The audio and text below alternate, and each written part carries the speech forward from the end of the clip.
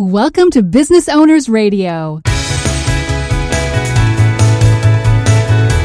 Business Owners Radio, where established business owners get the latest insights, strategies, and practices to grow a sustainably profitable business. And now, taking care of business, your hosts, Craig Moen and Shai Gilad.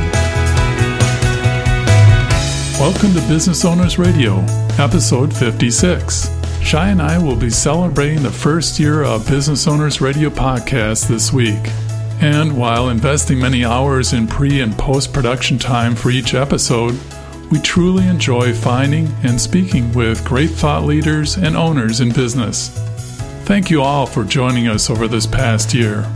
We would also like to thank our loyal listeners and sponsors for their support and feedback that continues to grow the Business Owners Radio Network.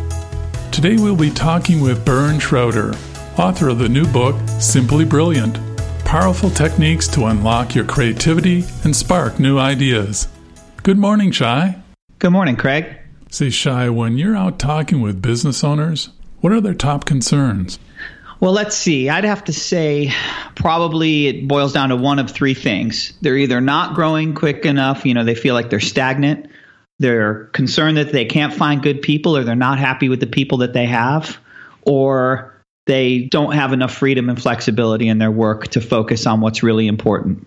Yeah, so much of it comes down to time, but really this people item is what I see also. The challenge of almost blaming that they're not able to find highly qualified candidates, they're not able to have the right staff that they need, and some of those problems seem to be at the forefront of their needs. Yeah, and that frustration around people, it's so easy to just point to the marketplace and think, what is wrong here? Why is it so hard to find great people? And then when you take a step back and you start looking at your own behaviors, all of a sudden that perspective shifts, right? To what is the environment that I'm creating that is not bringing out the best in the people I have? And why am I not attracting the right people? Yeah, that leadership function, as far as are you optimizing all of the assets that you have, especially the people assets? Every single one of your people is a creative source. And all of those creativity capabilities amongst all the staff need to be joined together in order to meet a competition that's growing more intense and more saturated every day. And that's a really important point, Craig. This idea about creativity being really valued brings up a lot of questions. I was looking at the PwC annual Global CEO Survey from 2015, and they talked to CEOs about what are CEOs of the future? What skill set will they need? And the number one skill set, the ability to see around corners. A number of CEOs mentioned that they need to identify trends early and constantly stay ahead of the competitive landscape. And what this really boils down to is you need to be able to think creatively, and you have to create an environment that allows others to do the same, or you're just not going to be able to win. And our guest today has consolidated some of the best elements into a core of knowledge and capability along the lines of creativity and leadership, and how to bring that into your business. Our guest today is Bernhard Schroeder, author of the newly released book, Simply Brilliant. Bern brings over 20 years of marketing and entrepreneurial experience, both as a senior partner in a global integrated marketing agency and as a former chief marketing officer on the client side. Today, Bern is the director of the Lavin Entrepreneurship Center programs at San Diego State University, where he oversees all of the center's undergraduate and graduate experimental programs. He has worked with hundreds of startups in San Diego on and off campus, is a strategic advisor to several startups, as well as speaking at TEDx events. Good morning, Bern. Welcome to Business Owners Radio. Good morning. Thanks for having me. Say, Bern, congratulations on your latest book titled Simply Brilliant, being released this month. Tell us how this book evolved. Being at San Diego State University and working in the entrepreneurship program, I was asked a few years back to design a course on creativity, and it kind of took me aback, kind of stopped me on my tracks, because even though I've got a long marketing career, I really didn't know how to teach creativity. I thought you just got yourself, creative people, put them in a room and ask them to solve a problem.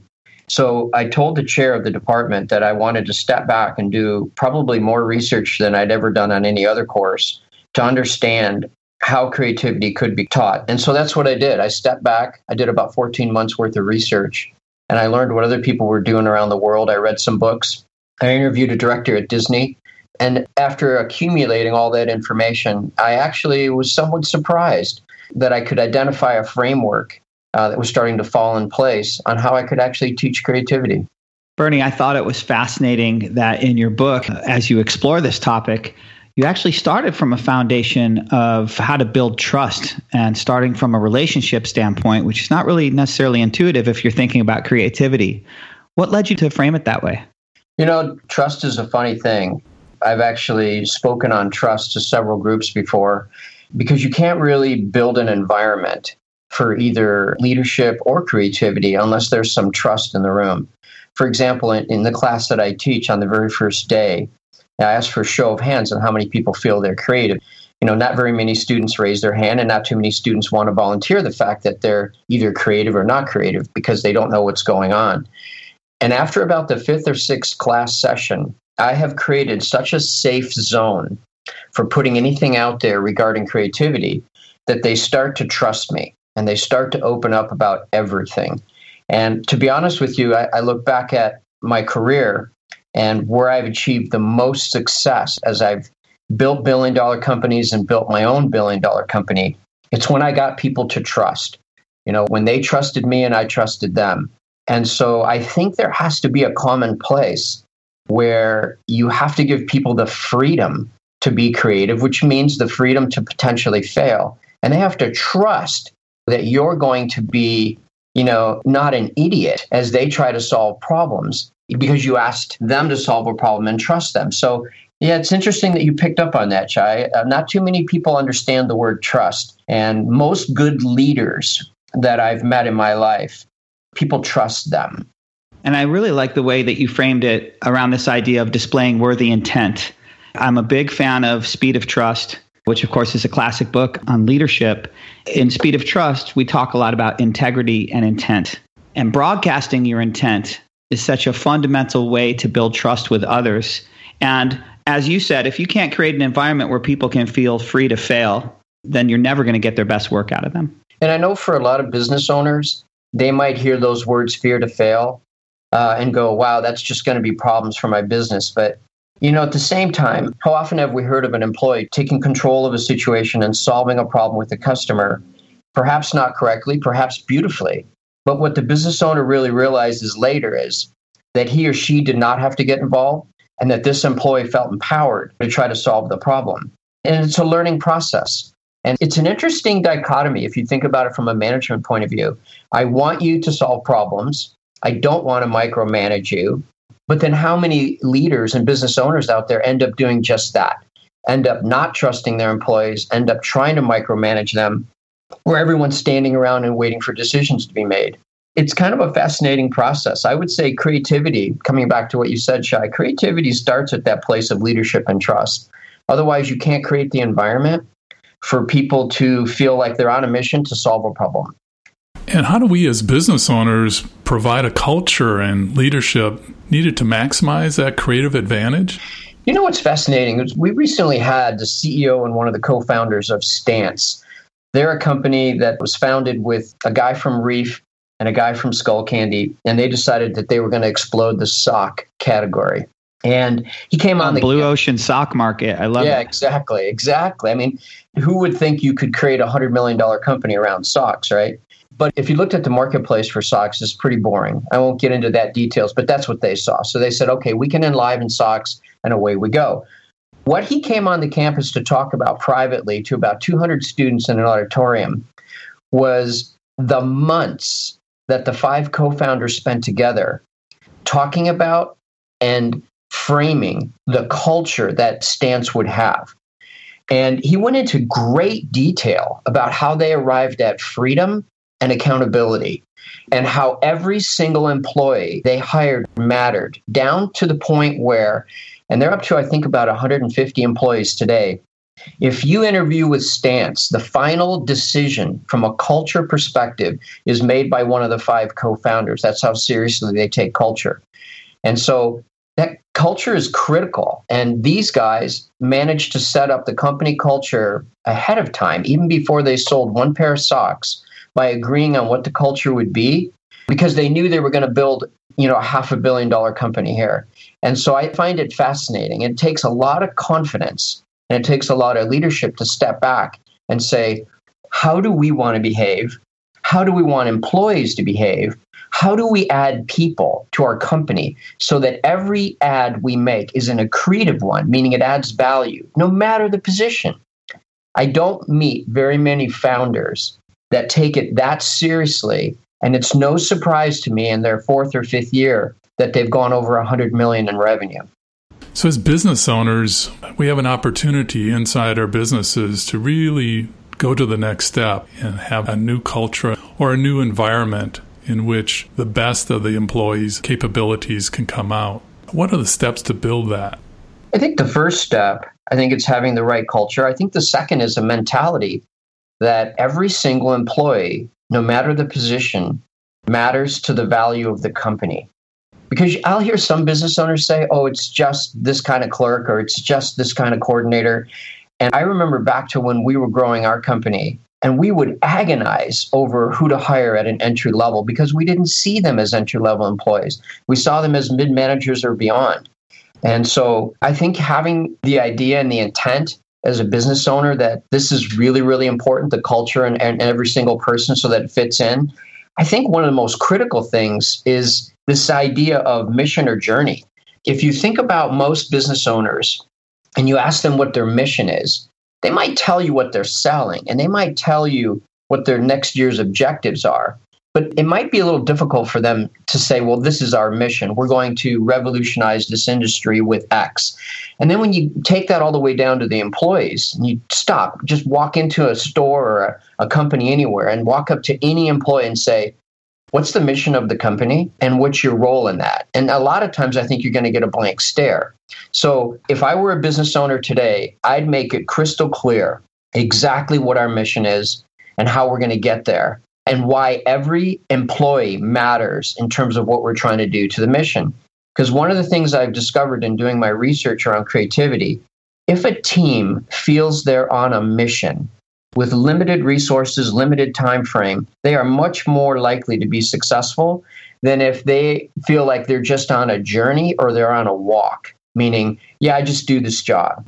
And they feel like there's no mission going on. And if you feel like you don't have a mission going on, your sense of problem solving and your sense of using creativity to solve the problem is non-existent. Yeah, you can really see when you talk to people in organizations like that where there is no clear course. It's sort of like The Walking Dead. And by the way, I'm not talking about like some rarefied air mission that is a mission statement. Most mission statements are terrible. It's not a mission statement. An employee should be able to articulate, we make the world's strongest and lightest washers that enable planes to fly. I mean, it needs to get to that level where someone understands the important nature of what they do, and they're there to support that. And you might be saying, or business owners might be saying, yeah, but I'm in business where my employees are not going to care about that. Well, then it's on that business owner. Because if they can't create that sense of mission, then you're pretty much just going to be turning people over. And it's going to become a transaction type of company that will ultimately never have a mission. And those are the kind of businesses, by the way, that when I talk to business owners, they're perpetually at 2 to 3 million, and they never seem to understand why they grow. Or why they can't, right? And they're also constantly frustrated because, oh, I can't find good people. It's so hard to keep good people. That's what they say. And I'm telling you, it's not about finding what business owners call good people. It's about finding people that want to be on your mission. Because there's a lot you can train, there's a lot you can teach, there's a lot you can educate. But it's very hard, if you don't find the right people, to motivate someone to be on your mission. And you know, Bern, another thing, business owners tell us over and over again that they wish they had better people so that they had more time, so that they could do other things they want to do, or so they could focus on more strategic opportunities for their business. And so often their organizations rely on just one or two really key people. So the other thing that you're doing when you approach your business in the way you're describing is you're really diversifying your risk. You're diversifying it big time, because what you're saying is my most entry-level employee has the potential for solving a problem and resolving a customer issue. That means the issue doesn't escalate to your middle manager, which doesn't escalate to you. If you say, what's the number one reason that business owners don't do this? I think it's a lack of confidence. So where does this lack of confidence come from? I think it comes from the business owner not having the true trust in their employees. It's a fascinating thing when you trust someone hard. I mean, I've played competitive sports and I've done some serious hiking.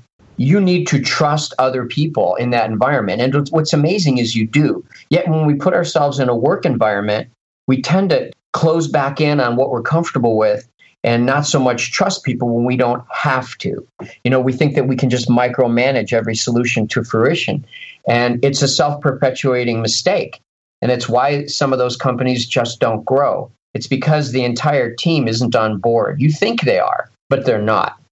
So let's talk about once you're able to shift your mindset and develop this notion of being able to broadcast your intent and create an environment where you've increased the trust. How do we move from there to functionally inspiring more creativity throughout the organization? It's fascinating because if you can create what you just said, then I think it becomes a much more trusting environment where there's no blame game.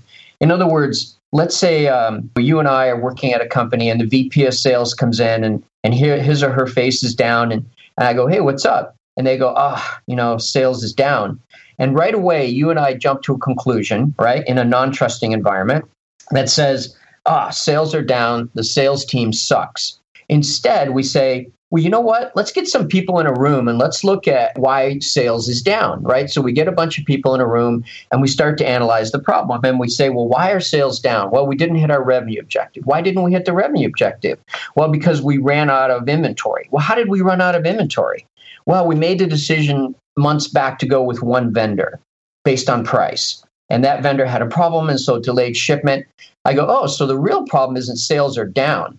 The real problem is we're relying on one vendor. So we need to get back into a multi-vendor relationship, and that's how we're going to solve this problem. Now, creatively, how can we do that? And so that's a very simple example of how the environment you have to create where people aren't like ready to blame everyone, but look for the real problem as opposed to the symptom, and then put the right people in the room, agree on what the real problem is. Most people will go into a room and start brainstorming with no real objective and no real understanding of the real problem. I mean, one of the things I do in my class when I give the students a problem, I make them spend the first 10 to 15 minutes in their groups simply identifying the problem.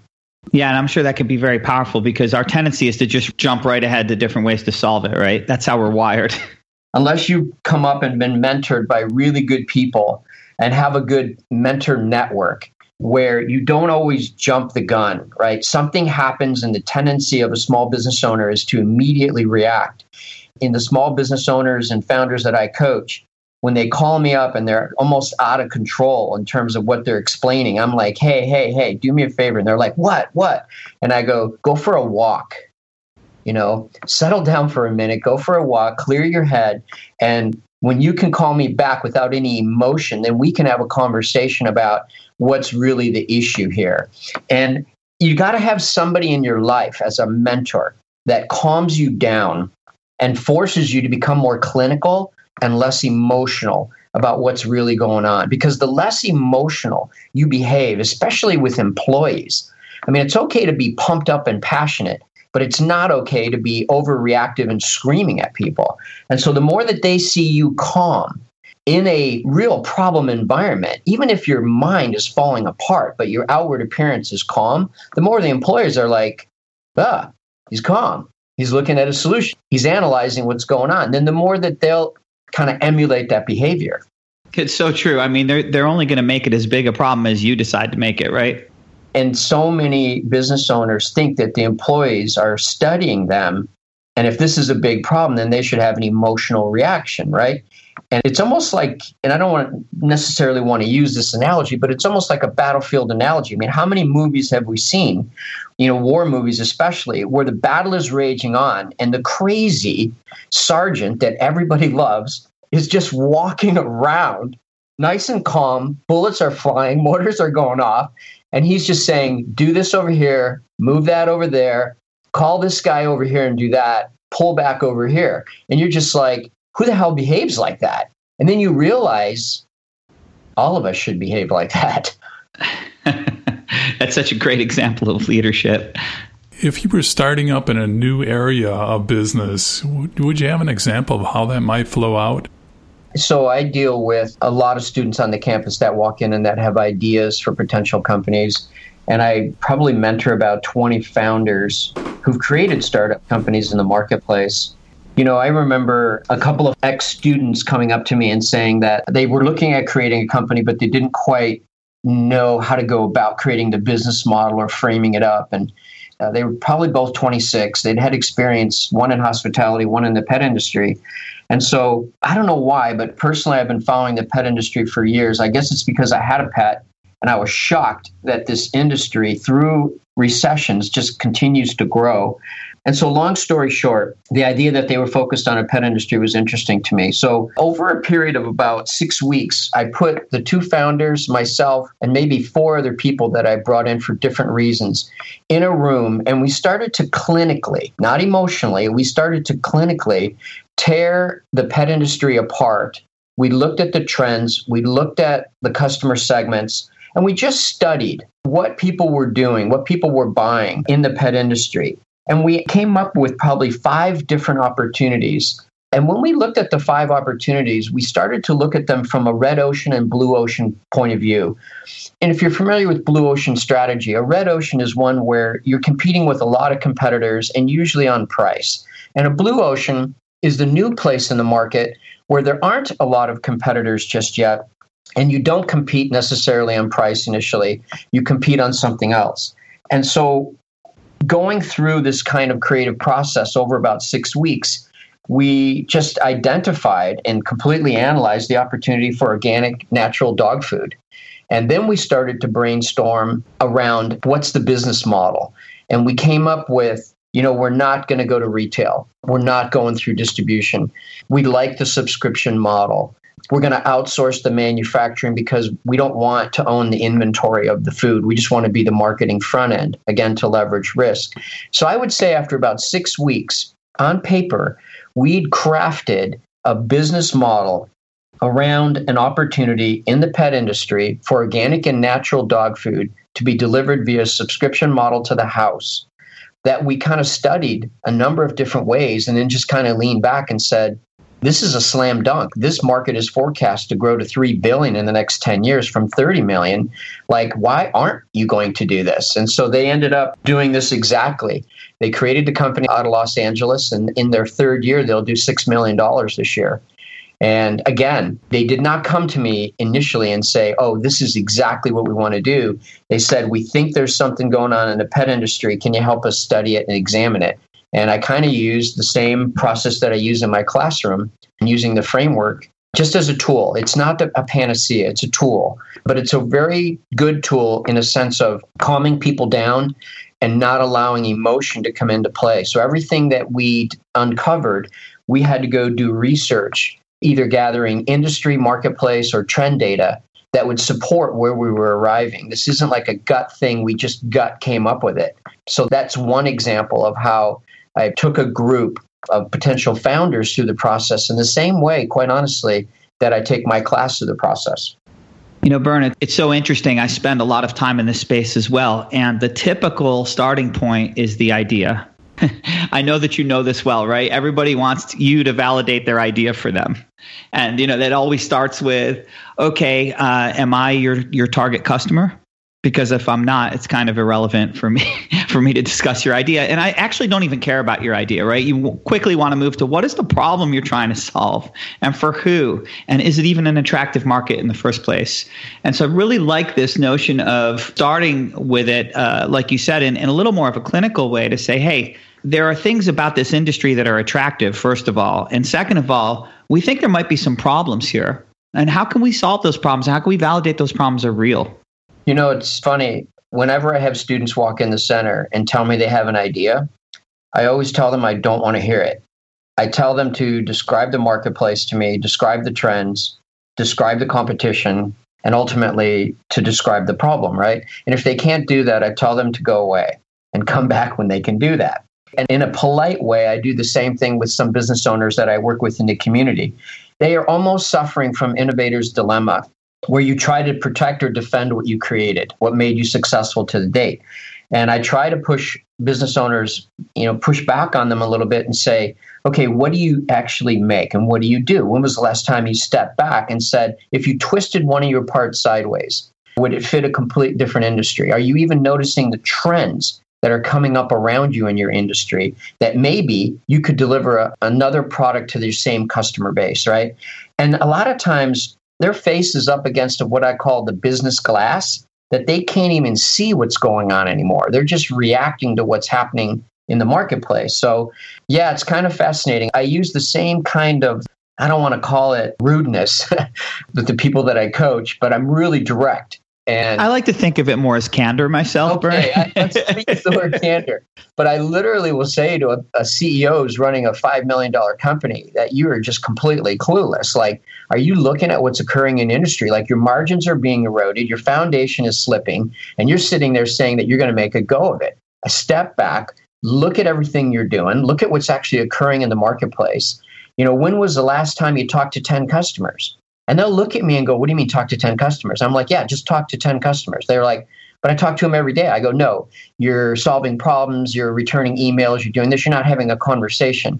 And so I go out and talk to 10 customers and they tell me everything I need to know. And I'm like, wow, why hasn't the business owner done this? This is ridiculous.